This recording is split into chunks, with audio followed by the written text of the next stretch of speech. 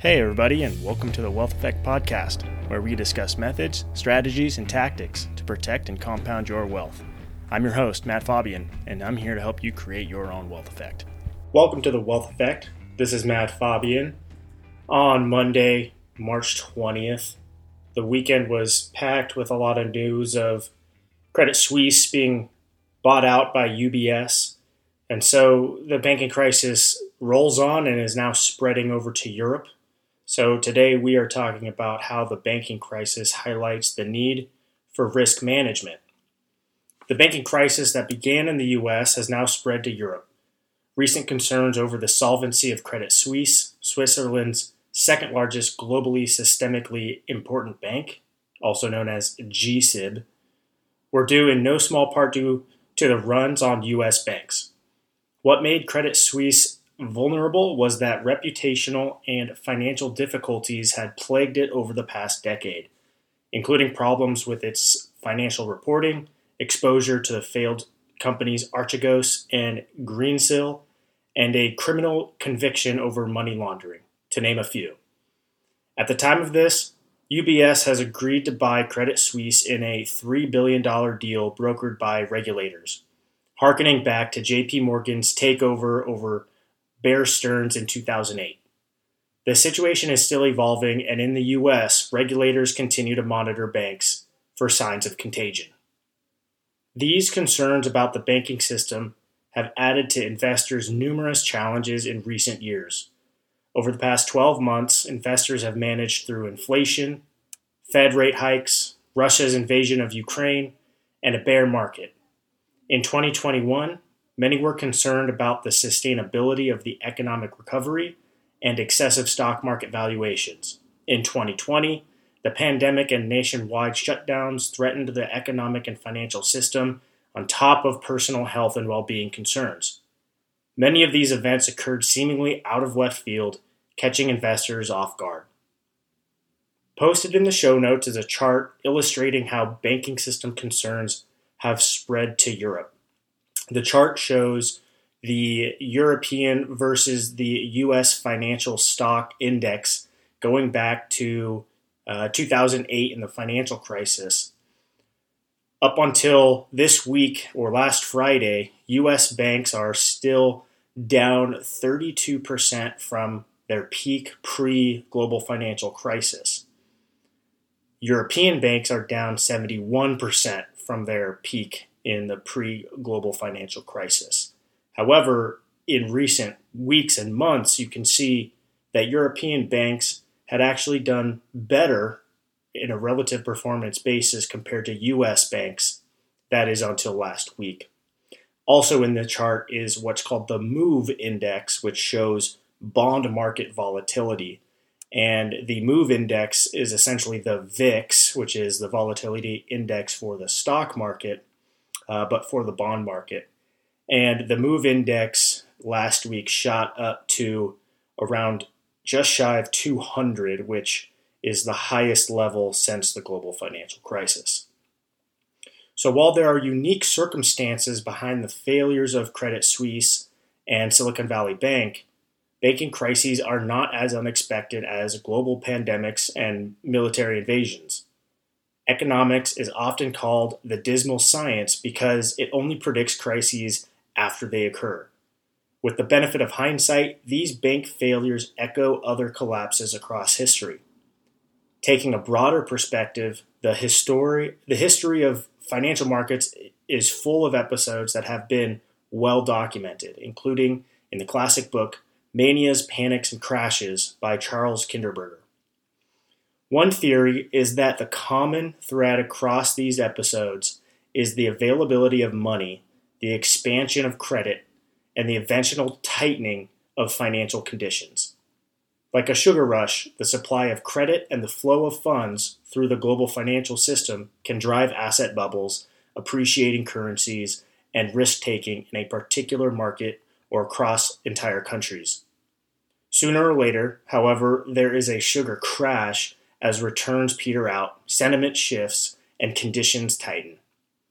This not only occurred leading up to the 2008 housing crash and financial crisis, but over countless other episodes. including the 1997 to 1998 Asian currency crisis, when the hedge fund long-term capital management required a bailout, and the savings and loan crisis from the 80s all the way through 1994, when 1,600 U.S. banks failed. A big reason for this has been that central banks have been tightening financial conditions over the past year. The next chart posted in the show notes are three of the major central banks and their balance sheets, from the Federal Reserve to the ECB, the European Central Bank, and the BOJ, or the Bank of Japan. The chart shows the bank balance sheets going back to 2008. So in general, all of the bank balance sheets have ballooned over the last 15 or so years, and most recently since the year 2020 in response to the pandemic. However, over the last year, all of these central banks had been reducing their balance sheet, which is essentially reducing the liquidity in the financial system, which tightens monetary and tightens financial conditions. Up until about last week, the Fed had been rolling off their balance sheet, but recent emergency lending programs has caused a bump up in their balance sheet. Also, the ECB is in a similar position.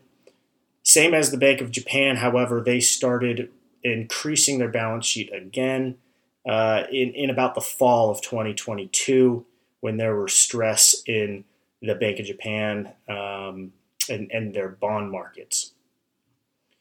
This all suggests that while failed banks are not innocent bystanders, they often involve poor risk management and excessive risk taking. They are also subject to macroeconomic trends just like any other company. When both the supply and demand for money by individuals and businesses are expanding, banks have strong incentives to extend more and more credit.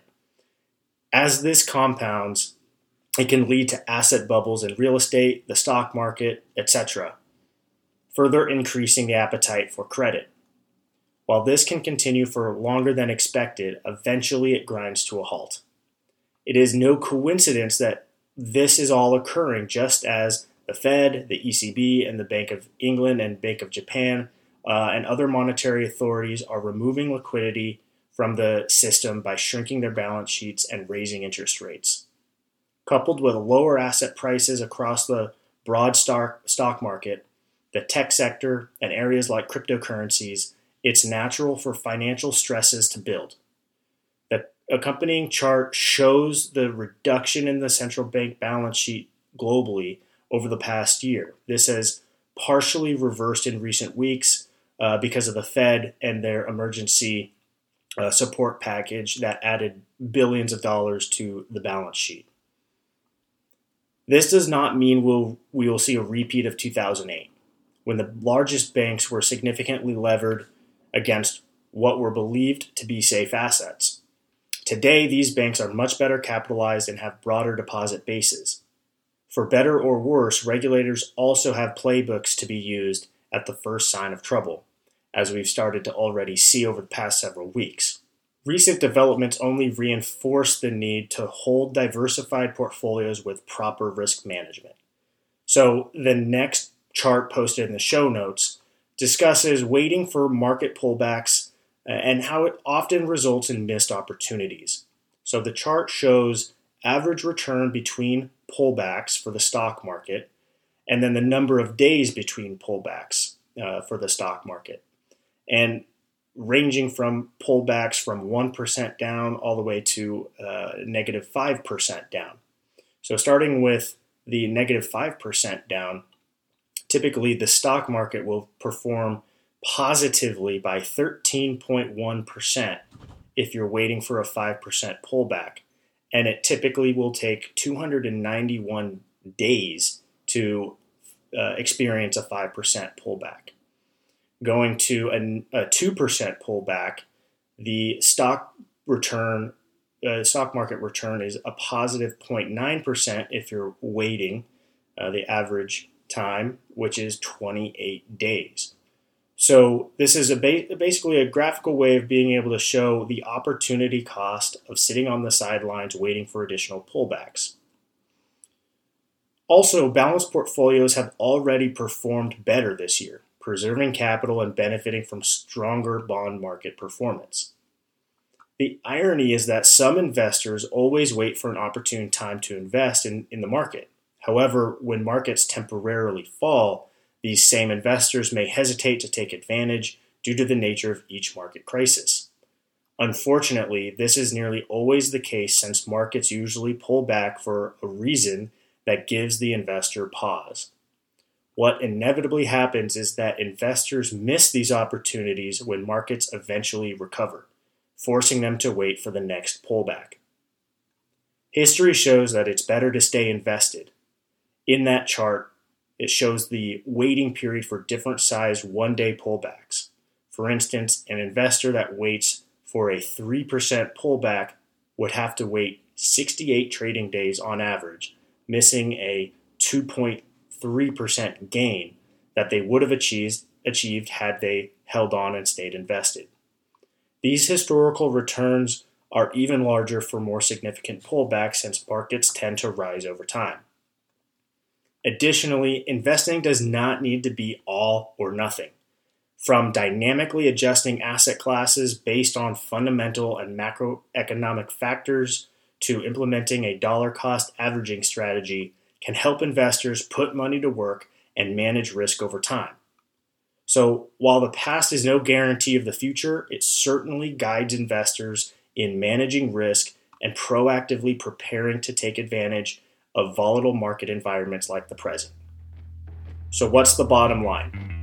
Banking crises are nothing new and, frankly, are a fact of economic life throughout history. Today's banking crisis is still evolving and emphasizes the importance of diversification and risk management in one's wealth strategy. Thank you for tuning in to this week's episode of the Wealth Effect Podcast. Hope you're all doing well out there, and happy wealth generation. Investment advisory services are offered through Fabian Wealth Management, a registered investment advisor authorized to do business in states where registered or otherwise exempt from registration. Nothing discussed during the show should be viewed as investment advice. Everything discussed is generic, non-specific, non-tailored information. If you have questions pertaining to your specific situation, please reach out to us at info@fabianwm.com or call us at 925-322-2450.